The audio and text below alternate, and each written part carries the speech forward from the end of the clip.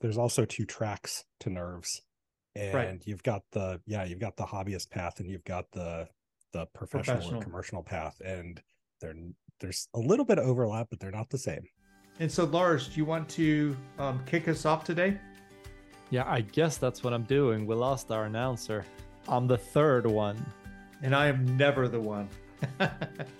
Welcome back to Beam Radio. No. This is what you get when you ask someone from YouTube to do the intro. What's up, everybody? Thanks for tuning in to Beam Radio. Welcome back to Beam Radio. I'm Lars Wikman, and with me today I have Bruce Tate. Hi, from Chattanooga, Tennessee. And our special guest, who I will introduce shortly. Before then, I just want to thank our sponsors, Groxio, and ask Bruce, what's up at Groxio? We just published our professional training calendar. And so go check that out on grox.io and see what's happening.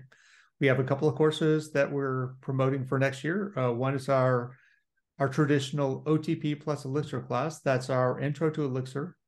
And then we also have our live view class. And both of those are taught with the perspective of design and abstractions. That's the thing that we do pretty well that not every Elixir course out there does. So check it out. A strong pitch. All right, let's get into it. We have a very special guest. Last time I spoke on a podcast about a project that this man was involved with, I ended up getting hardware shipped to me. It's my pleasure to introduce Alex McLean. And I guess we're here to talk about nerves. But first, Alex, if you wouldn't mind telling us a little bit about how you got into the Beam. Yeah, absolutely. So I guess while we're waiting for the very special guest, I'll just go. And the Beam, getting into the Beam was pretty cool. And I'm actually glad you asked how I got into the Beam instead of programming, because the Beam is a much shorter story. And I'm sure you don't want this to roll over to a 2-part episode. So I found out about the Beam and kind of Erlang and Elixir. I think Elixir was back in its 1.0 or 1.1 days around then. And so I found out about the Beam while I was doing work on control systems. And at that time, I was working with basically AV control systems. So I was a control system programmer, installer. I did field service. Was working at that company for about 5 years, and then came up through other AV stuff for more years before then, I'll just say. And that industry is very small and has only a certain set of offerings and kind of major players that you can choose from when it comes to putting in a system and programming it and choice of languages and stuff like that. And just to give an example there, one of those major vendors that I worked with a lot had what they called a C-like language. So I know from the Elixir world, like, people cringe a little bit even when you just hear like, oh, I have to work with C, which honestly, it's not that bad. But, like, people cringe with that. So what happens when you start working with this like modified version of C that doesn't quite do things like C? And so now you can't even go to a book, to learn about it or stuff like that. You kind of just figuring stuff out, and there's quirks all over the place with it. So after installing a handful of those systems and having to maintain them, and also having to maintain other people's code in that area, that was a big one. There were a lot of challenges behind that, and you run into a lot of code that's hard to understand, especially when you pull somebody else's code off of a controller that you haven't touched before, because you're coming in, like, taking over that job for that building. I guess I should probably explain, like, some of those buildings were typically the commercial AV stuff. So doing theaters, doing the government facilities, city council chambers, things like that, auditoriums, house of worship stuff, all that kind of stuff. So, you've got something, clubs too were pretty big. So you got something with audio, video, lighting, all these different types of things that are multimedia, TVs, video projectors, all that stuff. that you have to control and synchronize and all that. And so you're stuck kind of working in this pretty brittle language that's also not too easy to understand. You can do certain things as a programmer to make it easier or harder, but that's kind of what you're dealing with. And I've been on my handful of going in the middle of the night service calls because it's like, oh, we've got the either something's broken in the middle of the night and they're a business that operates, those type of places typically have, shows in the evening, shows at night, stuff like that. And so that can be a pain. Or on the other side of things, if you're doing some of the more commercial stuff you're doing, or if you're doing some of the stuff that opens in the morning, so you're doing like a restaurant or something like that, you've got to go in the middle of the night before they open, and doing some of those types of service calls can be a pain. And that started leading me down that path of, okay, well, this system isn't inherently reliable in the way that you think about it and the way that people are programming it and stuff like that. How do I get something that's more reliable, has more better uptime, and those types of principles? And one of the things that that I got kind of drawn towards at that time was Ruby. It was pretty popular for the web side of things at that time. I really looked at it for its scripting language capabilities because you've got like ERB templates and stuff like that. So the first pass at this was using Ruby's templating to be able to write better code for these controllers, templating a lot of it, separating out. Yes, you're laughing, Lars. Yeah, this is great. So making a lot of templated code, trying to dry out all that repetition, separating the configuration from the implementation. So a lot of this stuff is like, I need to patch, there's a projector on output 1, there's a computer on input 1, I need to patch these things together in the video matrix. You don't actually need to put all those patch points in your implementation that's talking out to that video matrix to make it do the switch. Like, you just need to know at a higher level, especially when you're going and troubleshooting this thing, where's everything patched to? What input goes to what output?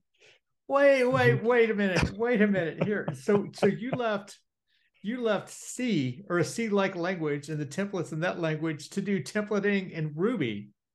Yep. Whoa.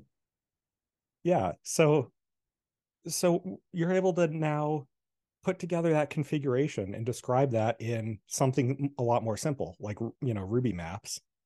And so now you've just got these key values that say, hey, this thing, projector in the, I don't know, whatever, the East room or whatever, is patched to input 1. Podium PC input is patched to input 2, whatever. You've got those. So now you got human readable things and the values that they correspond to in this nice little piece of kind of like documentation, but it's code. It's documentation is code. And you're able to separate that out. And then you don't have to have that all mixed into the actual programming logic.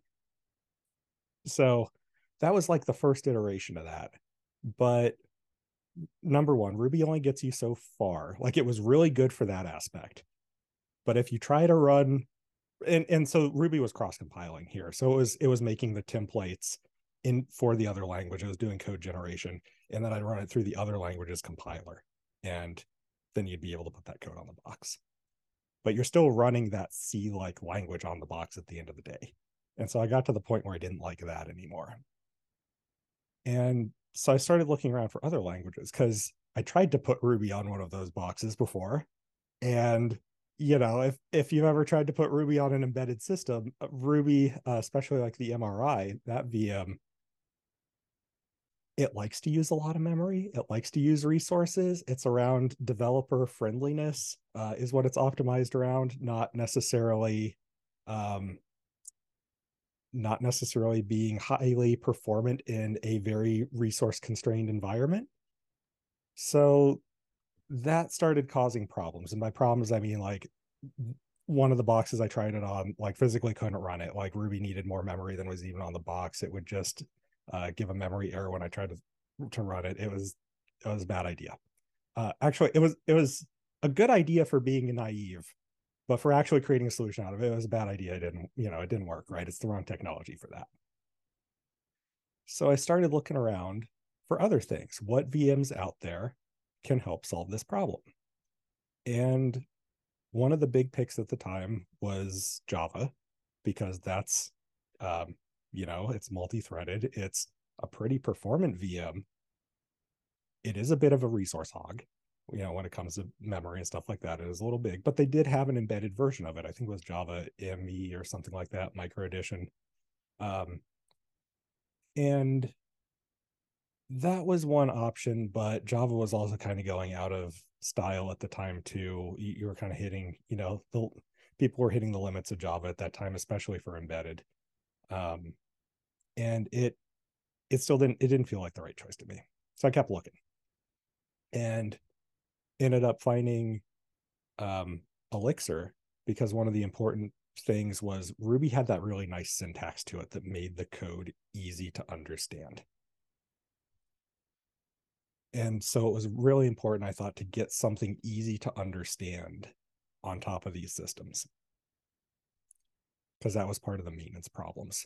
The harder it is to understand the code, the harder it is to maintain one of those systems. And especially when you're going out there and doing troubleshooting in the middle of that, this probably is reminiscent to a lot of web production troubleshooting as well. When you're trying to troubleshoot a system at odd hours and you're a little tired, so it makes it harder to comprehend things, you don't want a language that's getting in your way from being able to load it into your brain and understand what's going on, right? You want to be able to clearly understand what's going on in that code as best as possible. So Elixir came up, and it was very, very early. And I was like, wait, this looks kind of like Ruby. I'm diving into more about what it, how it runs under the hood. And I find Beam VM, and I start seeing the principles of OTP. I'm like, works well for distributed systems, highly reliable, all the OTP checkboxes that we know of really well for that. And built for embedded devices, came from running on telephone switches, something that needs to be highly reliable. I was like, this sounds great. How have I never heard of this before? And let me dive into this. And so played around with it a little bit, and actually unintentionally discarded it at first, because a friend and I were looking through how Elixir worked, and we're like, how do you build objects in this? We see like def module, whatever, but like, where are objects? And so because it wasn't object oriented, we actually we kind of threw it away on the first pass, but eventually circled back to it. Clearly not a very classy language. Clearly not. Yeah, exactly. So what time will we be talking about? What time frame? Like date? Yeah. What year? This was probably around 2014-ish, something like that. Okay, so 1.1-ish for Elixir. Yeah, it was around then. So it was still rough around the edges. Like, you're still making like half Erlang, half Elixir calls. You're still using like colon whatever the Erlang module is, followed by whatever your function call is. Like, I don't think Elixir even had a list module at that point. I think you're still using Erlang list under the hood, if I remember right. It was early. That's awesome. Yeah. But it didn't make the cut. Well, it did eventually. So we saw the light. We started realizing, okay, well, you just have to think in functional terms. And once we kind of figured that out, we're like, oh, wait, this is going to lead us to better design patterns and lead to more reliable systems and stuff like that, because we're not able to mutate the world out from under us. And one of the other really cool things we saw in that is one of the friends I was working with at that company and on that project at the time was he had been building this actor model library in Ruby at the time, and I honestly can't remember the name of it right now, but he was building that up, and the actor model was really, really cool. And so we find out, like, oh, the Beam has that built in, and long story short, they call it Gen Server, and we're like, oh, we can stop developing a library like that. Like, this is already doing a lot of things we're reinventing the wheel on. So we kind of went down that path. And then also, to give credit where it's due here, Rose Point Navigation is up in my area, and they were like the first or one of the first people. Well, I guess Latote was probably the first with Frank, but Rose Point Navigation was doing stuff basically with very early versions of nerves, and they were running Elixir on their devices. And wasn't that on the towboat, the push boats? Yeah, they were doing I can't remember exactly what type of boat, but yeah, they were doing radar navigation systems with boats, and they were basically pulling that data from your boat's radar into a BeagleBone Black that's running Elixir and processing that data, and they were doing something with how they visualize it that was special. And yeah, like really, really high data ingest on this little embedded device. So it was really cool. And that's way cool. Yeah. So there's this man like across the street that's watching these tows be pushed across the river right over there. So I know it's a radio program. I just pointed to my window, right? And he has this long list of these push boats. And wasn't it Garth at Rose Point yes. Okay, great. So basically this is like the hub of an airport or something, right? So they get these huge barge trains and they park them right outside the window, right? And then there's the big boats go push them in, and then there's the smaller push boats that take one or two. They play Tetris, right? They grab one or two out of the middle, and then they shoot them like 3 or 4 miles away and kind of deliver them around the Chattanooga area until you have these barges that are about a foot off the water, meaning that they're full, meaning that there's like 8 feet under the water. And then when they bring them back, they're really tall, right? They look imposing, but they're empty. And they're about like 8 to 10 foot high, right? So I kind of watch this whole drama play out every day, and it is mesmerizing. I don't know how I ever get any work done. Yeah, that whole world is pretty cool. There could probably be a whole nother podcast on that.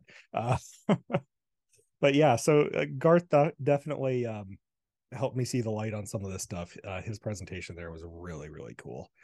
And the systems they were working with were really cool too. So that kind of led me into being able to see like, oh, hey, this is actually feasible, and kind of here's how you would do it and stuff like that. Long story short, I got partway down that path, but then obviously, since where I am today, ended up leaving the AV industry. So didn't complete that project at the time. I've still got a handful of like open source stuff up for it, but it's trust me, you don't want to use it unless you're in that industry. You're already working with better stuff. So but that was great. So I ended up making the switch to web, and had already been doing that like as side projects and stuff like that, but got the opportunity to go over and do web consulting and basically agency type work. And it was unfortunate to leave the AV industry, I think, but that industry was going through another one of its shifts while I was there. And I'll just say it was going to make going to be a lot harder as a career path to stay in it, because that industry is kind of shrinking and getting consolidated with a lot of the other tech and stuff that's coming out. And I had some opportunities to use, long story short, Elixir on larger scales as well. So that was a little tempting. So yeah, I came over to that, and then I'll just say long story short, unless you want to dive into it. Did some Ruby to Elixir conversion type stuff in that space after seeing the light on how awesome the beam is, and started doing that with web projects, and have been, I guess up until now, I've been doing consulting on the website for the last 7-ish years. All right. That's a heck of a journey. Now, that was the short version. Oh yeah, it was. But then you've been doing the journey from sort of embedded in the AV world and then into web, and then you spent a significant amount of time with nerves, right? So that was part of that journey. And from what I gather, you're pretty focused on nerves right now, right? Yeah, I definitely am. And so I think I had a hand, like nerves was kind of my intro into Elixir, uh, based on what I described here. So I kind of went from Elixir on the embedded side to Elixir on the web side, which is probably the opposite transition that most people make in when you're working with Elixir. So that part probably feels a bit weird, but I probably have a different perspective to lend because of that. And so yeah, I've been doing Elixir or nerves as a hobby ever since I found it. And I've been fortunate enough to bridge that over to the commercial side a couple times. So in the consulting world, I was able to do that a bit and bring nerves commercially into a handful of clients' projects who were looking to build embedded products. And then currently I'm over at Gridpoint right now, not consulting anymore, working directly for them. And they're going through a nerves exploration right now to see how nerves might benefit some of their hardware and some of the technology that they're coming out with here. That's very interesting. Gridpoint has sort of sailed up as part of a lot of conversations I've had recently. From what I gather, there's a tech boss in there somewhere that's just doing a lot of transitioning into Elixir. So, and you're spinning up the nerves team, is that right? Yeah, that's right. Very cool. Do you get the sense that nerves is growing in adoption, or is it sort of a steady state? No one likes nerves lures. It's gone. No, it's been huge. I in the last 3 years, I think the visibility of nerves has grown a lot, and the willingness to adopt it commercially has been growing like crazy. It seems like it's really been exploding since then. So back when I kind of saw that Rosepoint talk, like I mentioned, there were like 2 or maybe 3 companies out there using nerves, and Frank was working at one of them. So the ecosystem was really small. Nowadays, like I can't even keep track of how many people are using it, how many companies are actually using it. And it seems like there's a pretty big shift going on right now where companies are starting to realize that C is not the only language. When I say C here, I'll bundle C and C++ together, even though if you're really technical, there's a big difference between the two. But for an Elixir podcast, they probably sound the same too, to anyone listening here. Just the same, close enough. C#, C# as well, D, B, I guess it's all the same, just alphabet soup. It all came out of alphabet, right? But I mean, don't you think that a lot of people use C++ more as a C++ minus minus? Right? As less of an object-oriented thing and more of a compiler with the features where occasionally you'll put in the you'll take advantage of the full feature set. Oh, it depends. That there's a big can of worms there, because the other thing around C++ is like, do you even want to take advantage of the full feature set in a project, because there's some sharp edges. I've gotten the idea that everyone picks a subset of C++, and it's never the same subset. Yeah, exactly. That's kind of one of those philosophies. But yeah, so like, because of that, there's so much to that ecosystem, and there's probably no good way to put this, but like those types of apps can get tedious in the things that aren't necessarily solving your business problems. So you're sitting there doing your memory management and stuff like that. How do I allocate memory? How do I free my memory? Do I do it at the right time? Do I make sure to do it at the right times? Do I make sure to clean up after, if you're using C++, I make sure to clean up after my objects after after I'm done using them. There's those types of things. And if you're used to the Elixir side or the Ruby side, or kind of that higher level side, higher level language side, where you don't have to worry about that stuff and you've got a garbage collector and stuff like that. You're mostly focused on, okay, I just need to solve this problem. How do I parse this blob of JSON to get the change out of there that I needed and go apply it to my system controller or whatever, the thing that needs to do the thing.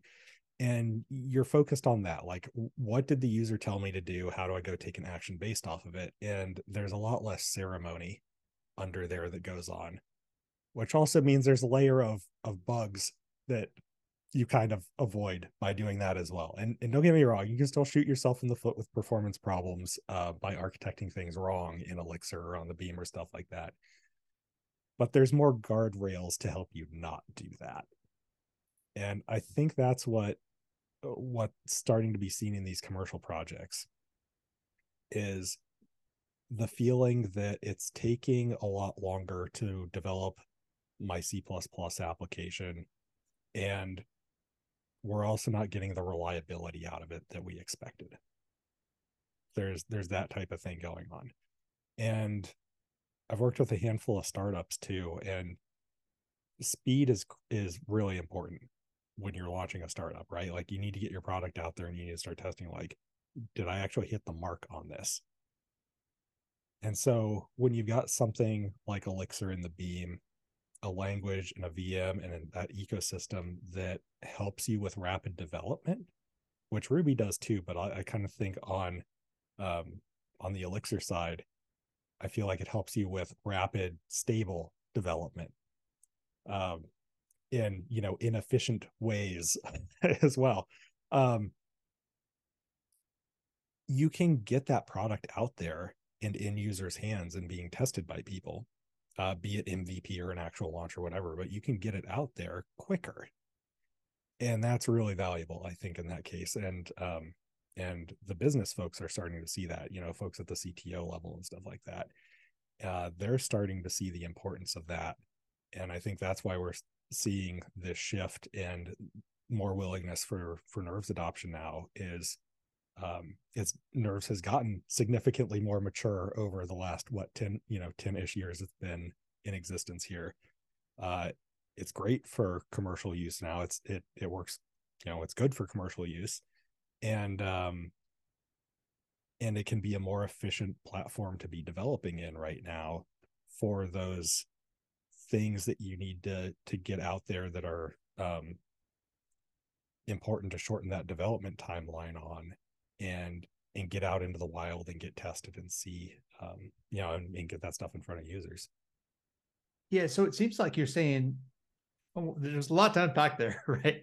But it seems like the first thing that you were saying was that C++, C and C++, sometimes the easy things seemed easy, but the hard things were really hard, right? And so Yes. once you start to get to those hard things and recognize that the reliability is the problem, the ease of being able to understand systems is the problem. All of those things mean that in Elixir, sometimes the hard things get really, really easy. So I think that's that you said that really, really well. And the second thing that you said that was pretty interesting is almost the initial value proposition for Phoenix, right? It's the idea that you could be productive, but you didn't have to give up the reliability to be productive. And I think it's pretty interesting to see Elixir applied in both those spaces with almost the same value proposition. It's almost like the abstractions underneath have something to do with it, right? Yeah, exactly. Yes, because they definitely do. And there's a cool place where we are, I think, in technology right now that really helps with that alignment between the two.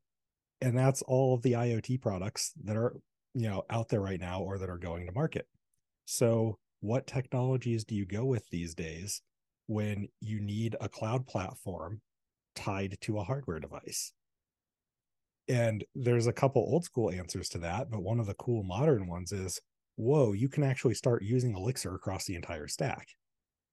Which is amazing. And sometimes those cloud platforms are Well, they're not that security sensor on the window, right? Sometimes it's a car or a thermostat, and that's a more intense problem than a single sensor. Yeah, totally. And especially in the commercial cases, how do you start dealing with these networks of sensors and things like that? And your hardware in a system like that really turns into basically a big distributed systems problem at that point, right? So you're no longer working with, oh, I have one web server node or something like that. As soon as you deploy all this hardware, and your product is not this one device that a user does stuff to, your product is, I have a device that's all these sensors and stuff monitoring data like you described. They probably report up to a controller, that all that stuff reports up to the cloud, and the user might be able to monitor that in a dashboard and control stuff from a cloud dashboard. They probably have something on their phone that they can control everything with as well. That entire ecosystem is the product. It's no longer that little like widget or that sensor that somebody uses anymore, right? And so when you tie all that together, it's like, what brings that whole ecosystem together? And yeah, you could use a bunch of disparate languages in all these different places, and then you've got these little segmented teams that kind of have their siloed knowledge over like, oh, I know how this one specific parts of the API works, but they've never seen what happens on the controller, the hardware in their life. And you start having those communication problems between teams where folks kind of don't understand different parts of the system. So one of those cool things about being able to bring it in, at least at a higher level of like, you're talking Elixir to Elixir across the stack, is it's a lot easier for one person on one side of that stack to understand what's going on the other side. If you have to write transports between those two, you're not trying to figure out how to convert between different languages of, like, oh, let's just serialize everything to JSON, for example. Well, JSON's not exactly the most efficient protocol when you're trying to talk, say, over a cellular radio to a tiny little embedded device. There's other more efficient ways of doing that. And actually, like Erlang term format, Erlang already has a way to serialize its stuff in the beam to a binary format.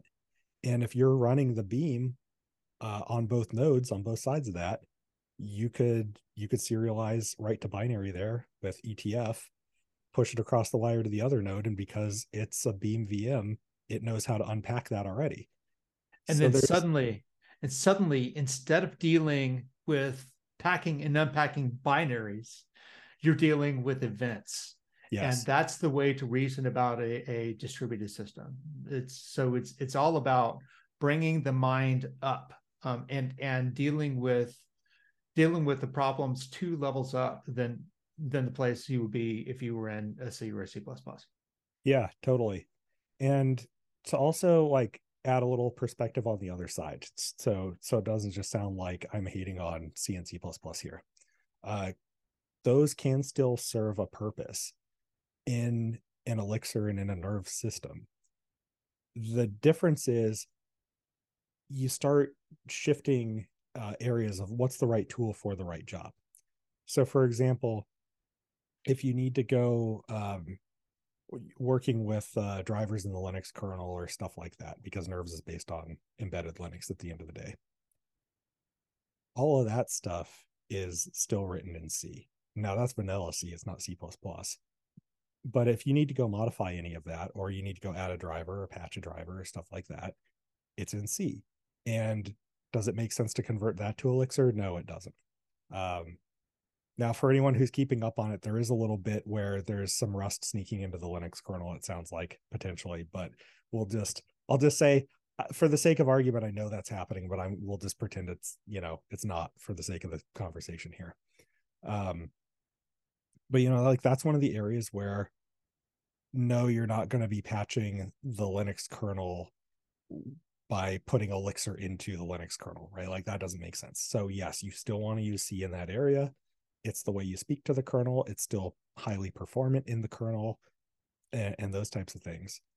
The other type of area is what happens when you need, I'm going to have to use a loaded term, but I'll explain it. What happens when you need real-time control over something? And real-time is now a hairy word. So how I'm going to explain it is it's the technical term real time, where you're dealing with something like a motor control or a power control or something like that, where say you have something happening on a certain cycle. So picture like a sine wave. And if you miss something on that cycle, bad things happen to your system. You need to keep very precise timing of what's going on. Otherwise, you're going to have problems. And that also doesn't necessarily mean like your system's going to crash. It means like, your robot is going to hit a wall, or you're going to like burn up your power supply because you over voltaged it because you didn't like clamp that sine wave down of your voltage at the right time or something like that. So the real time that's commonly mentioned if you're doing web development, that's just sort of near time. Yes, it should feel instant or quick. And then there's what I would say Erlang is typically called near real time or soft real time, which means consistently low latencies, as well as the system can perform that. And that's sort of what the whole preemptive multiprocessing gets us, which is that typically it will keep very consistent latencies. And for some sort of hardware focused things, that's plenty.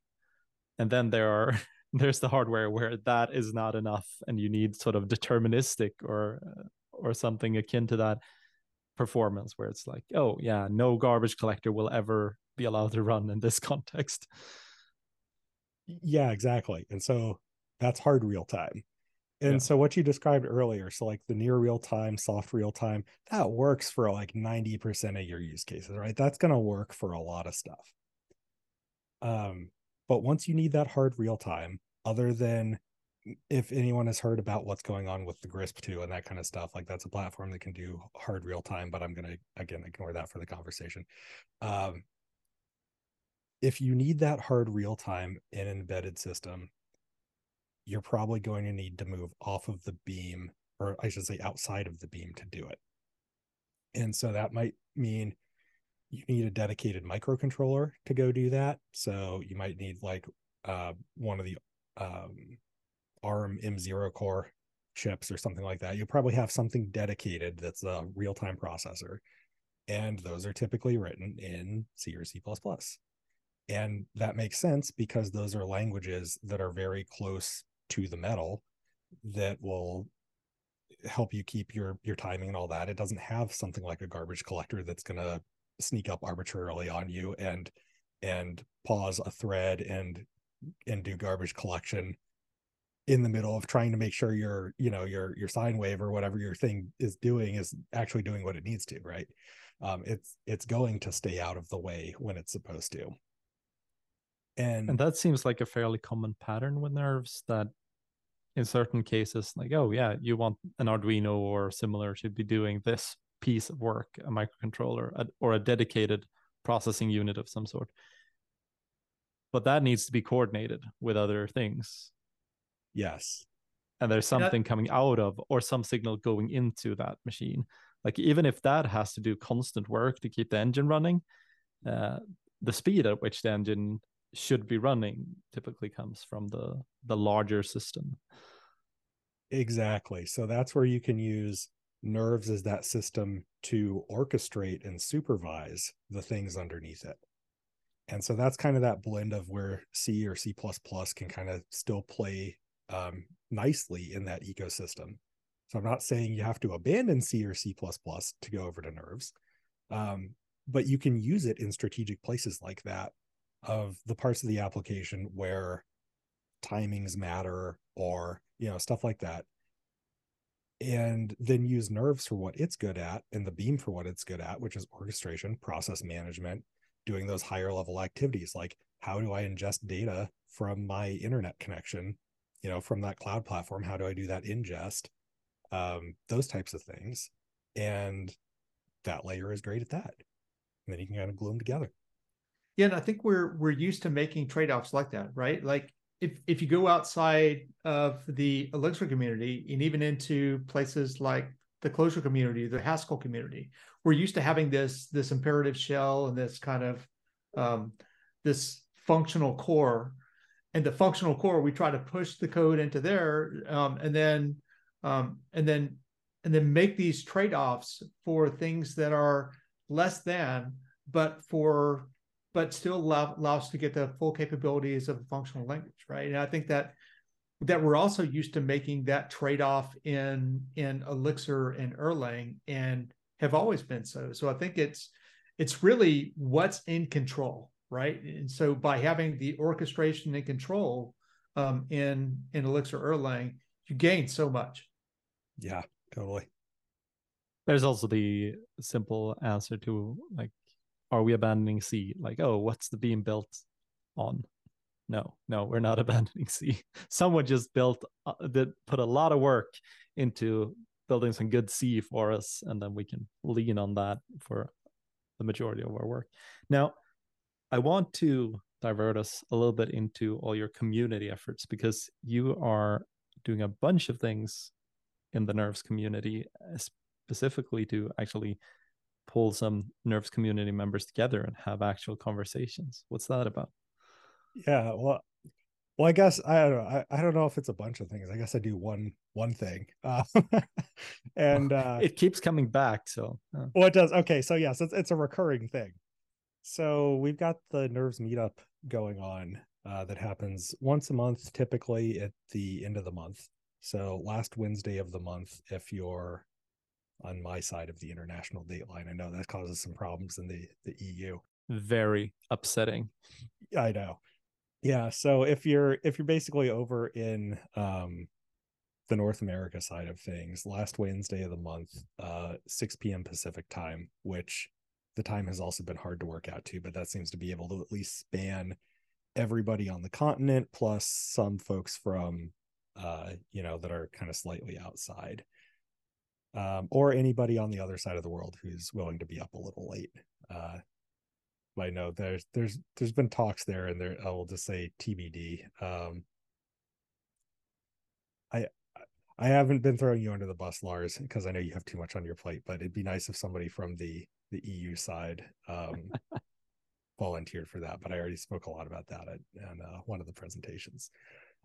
So the Nerves meetup is something that was handed over to me towards the beginning of this year. And so it's been going for several years. And I don't know exactly how long, but I want to say I joined it I don't know, 2 or 3 years ago, something like that.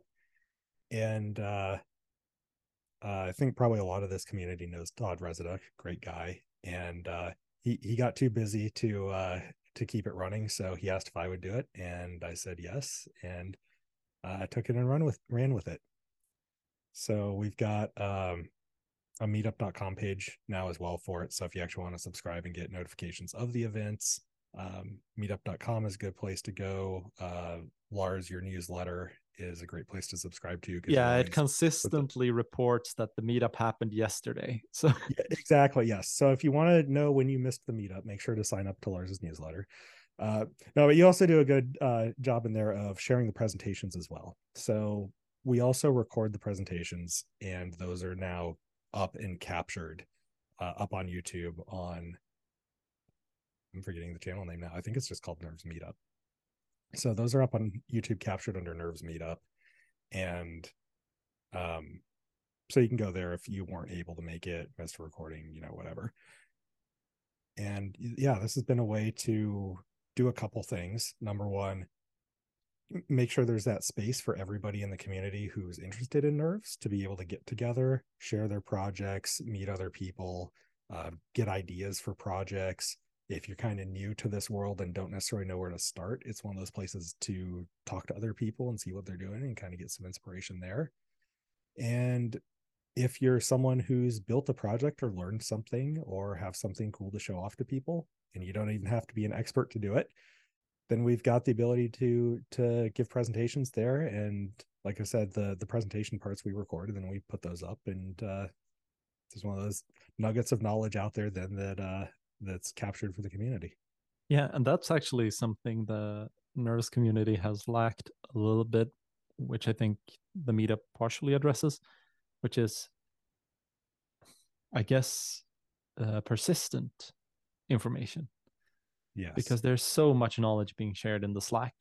Like if you are interested in nerves, join the Elixirlang Slack and find the nerves channel. That's where it happens. That's where nerves lives and thrives to the largest extent.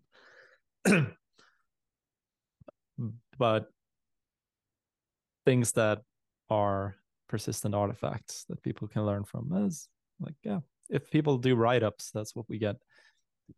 And we get conference talks, increasingly conference talks. There's been a fair number of nerves talks at both Codebeam and ElixirConf, I think. But it's good to have sources where things are shared and they are also kept around for posterity. Yeah, absolutely. Yeah. Now I'm started to speculate, like Todd handed the meetup over to you and started NervesConf. Is that sort of the career progression or the community progression? Like you start a meetup and then you switch up to a conference and then someone else takes the meetup. And then when they need to start a conference, they hand off the meetup. Is this a thing? Oh no, I wasn't even thinking about this, but I'll get back to you when Todd suckers me into running NervesConf. Oh, and he goes on to run something else. Uh-huh. Oh no. You're also doing some stuff that is not strictly nerves. What's that about? Yeah. Well, let me add one other point to what you were saying there too.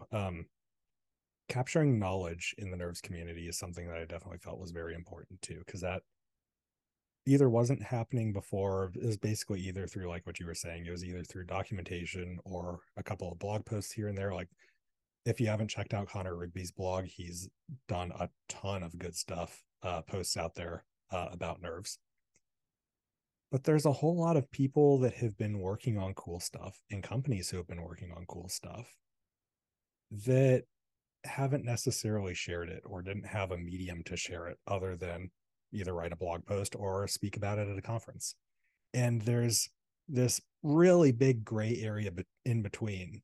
And for me, for example, like I don't like writing. Writing's not my thing. It's not my medium. And I honestly don't like reading either. It's, you know, it's probably weird for a programmer, but it's like, those are just things I don't like. It doesn't click with me. I like the visual content.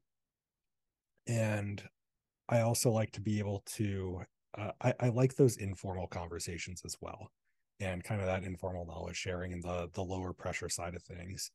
So I think there's that space there too for people who want to be able to share stuff, but you don't want to have the pressure of, I can only do this once a year at ElixirConf, and that's where I need to get my idea out. I have to put all this work into this presentation. I have to, I was out there at ElixirConf this year and I have to pay, you know, a dollar amount with a lot of zeros after it to go fly out there and book the hotel and all that kind of stuff, to go give, you know, to go do that kind of thing. And I think this is a good, a good thing that helps fill that gap. So you can show up virtually to one of these monthly events. If you're a presenter, you know, let me know ahead of time. I'll get you on the calendar for it. But you can show up there and present your ideas, present what you've learned. If your company's doing something public that you can talk about, you know, that's a thing. And then it's a place where it gets captured.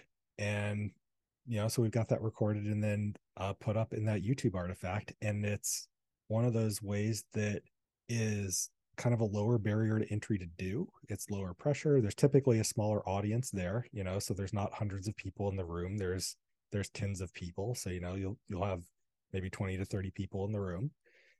And it's a lot lower pressure. You know, if you've showed up to those events before, you already probably know a good chunk of people in the room. So it's not like, oh, I'm doing this talk in front of a bunch of strangers. It's more like, oh, hey, I'm just letting people know some cool stuff I learned, and it's the people I hang out with on a regular basis. So it can feel a lot less intimidating to go about it that way. And it's kind of a good little way to get your name out there because you've got the video artifact afterwards. And, you know, you can put that out on your own social media or on your own website or blog or whatever. And you've got that, captured as well. And it's also one of those nuggets of information for the community in general. And one of those persistent pieces of knowledge, like you mentioned. Yeah, very cool. But full stack engineering, what's that? Yes. So that is one of my other exercises in knowledge sharing, because this is one of the things that I personally have been bad at as well. And knowledge sharing is one of the things in general that I think is really important in your career, probably any career, but especially in engineering as well. One of the mindsets I see from the engineering side is I have to be some kind of super genius at something before I can start sharing what I'm doing. And that is absolutely not true. And so that's one of the things that I kind of had been thinking around this, is like, what's my thing that I'm going to do to just start sharing the things that I'm learning, sharing things that I'm doing, and that kind of stuff. And like I mentioned a little earlier, there's a couple of things that come to mind that are the obvious choices. Oh, I could go write a blog. Oh, I could go do conference talks. I could go do whatever. But like I said, like, the blogging isn't me. Writing isn't me. And so I needed to find out what clicks with me that also other people are going to be able to engage with. And so I took the video route. So I actually do a video podcast around this. So Full Stack Engineering is a video podcast up on YouTube. And I think that also clicks with my AV background. So I still get to use some of those skills and dust those off from back in the day to put this together as well. And this is a place where I do this with Abelino Romo. He's the co-host on here. And sometimes we have a guest, sometimes we don't, just depends on the show.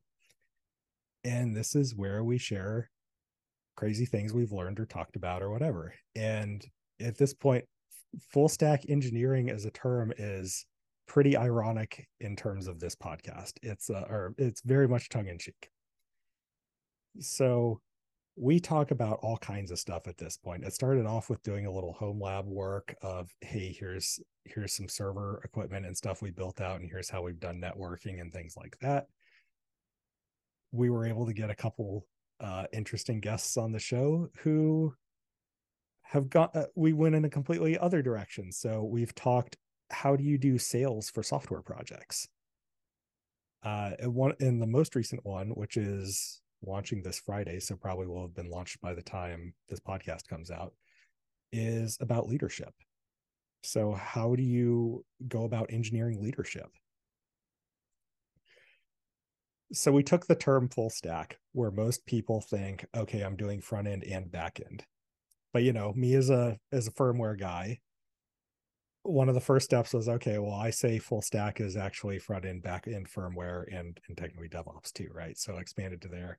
And so that kind of just ran into the podcast of like, you know what, you can kind of twist anything into engineering if you really think hard enough. So everything on here is some type of engineering. So we just called it full stack engineering.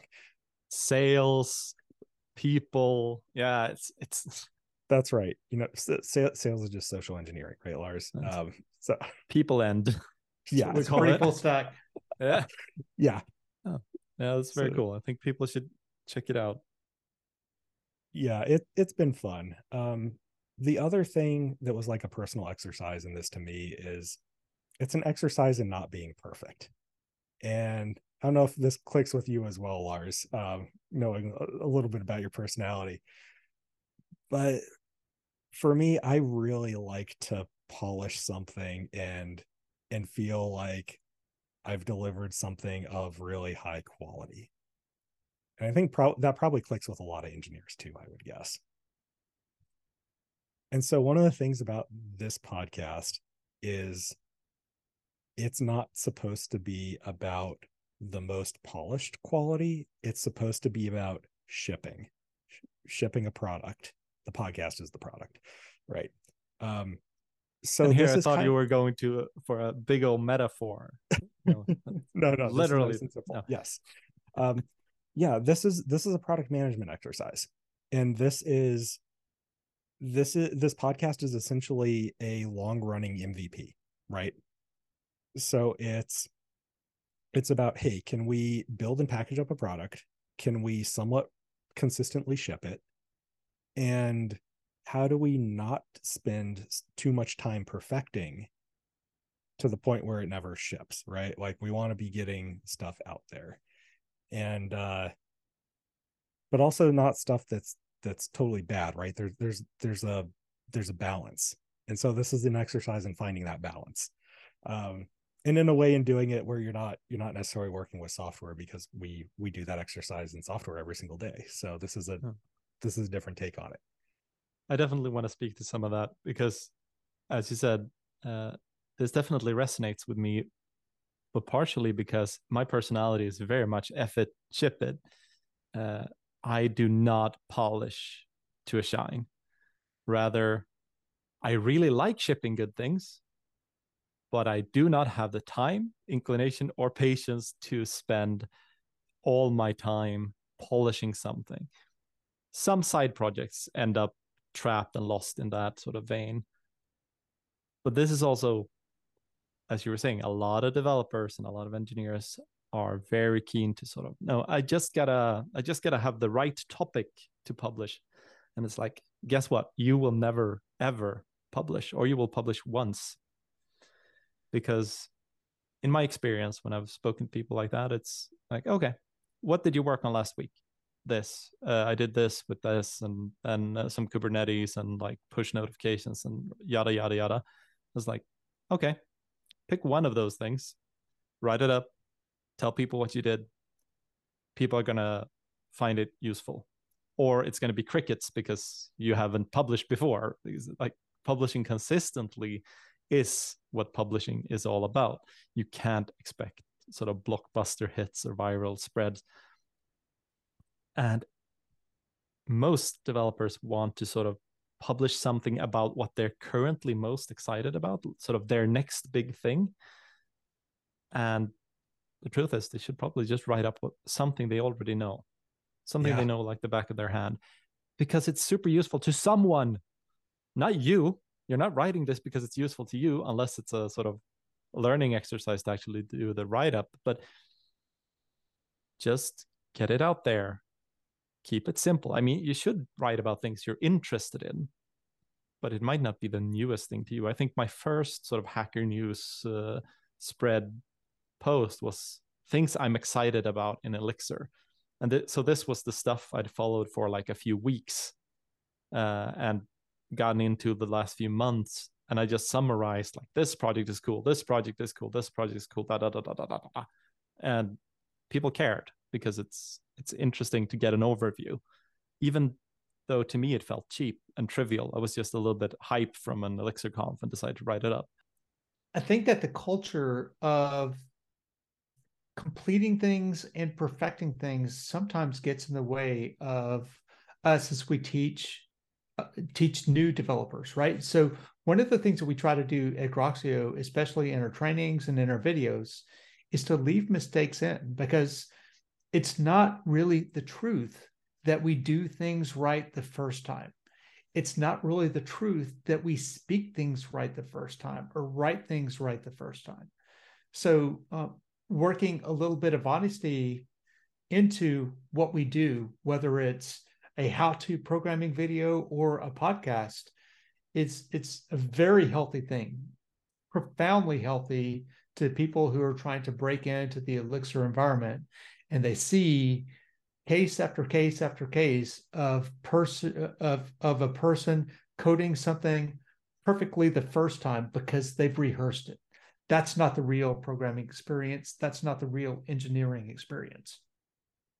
That is such a good point. And that leads into one of the other things that exactly is what Full Stack Engineering as a podcast is all about too. And something that, as I've coached engineers, is a big point is exactly what you just mentioned. Like, you're not necessarily going to be right the first time, and trying to be right the first time or I should say, being emotionally invested in being right the first time is not a good approach to take. So like this podcast is an exercise in failure, essentially. So one of the things I'm playing around with for this is marketing. You get YouTube analytics and all that kind of stuff.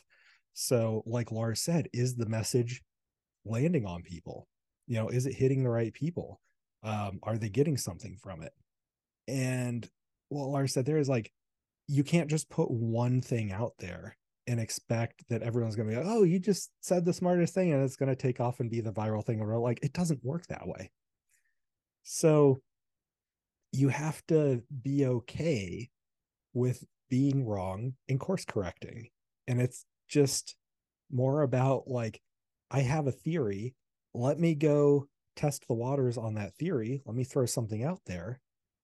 And then let me observe it and see how off it was from my hypothesis. And don't be emotionally invested in that. Just be curious about it, right? Go at it with curiosity, not as it means something about you as a person, personally, and see what happened and look at those results and see, okay, well, now where do I need to course correct that to go from there, and then do the next one, and then do the next one, and eventually you'll end up hitting your target.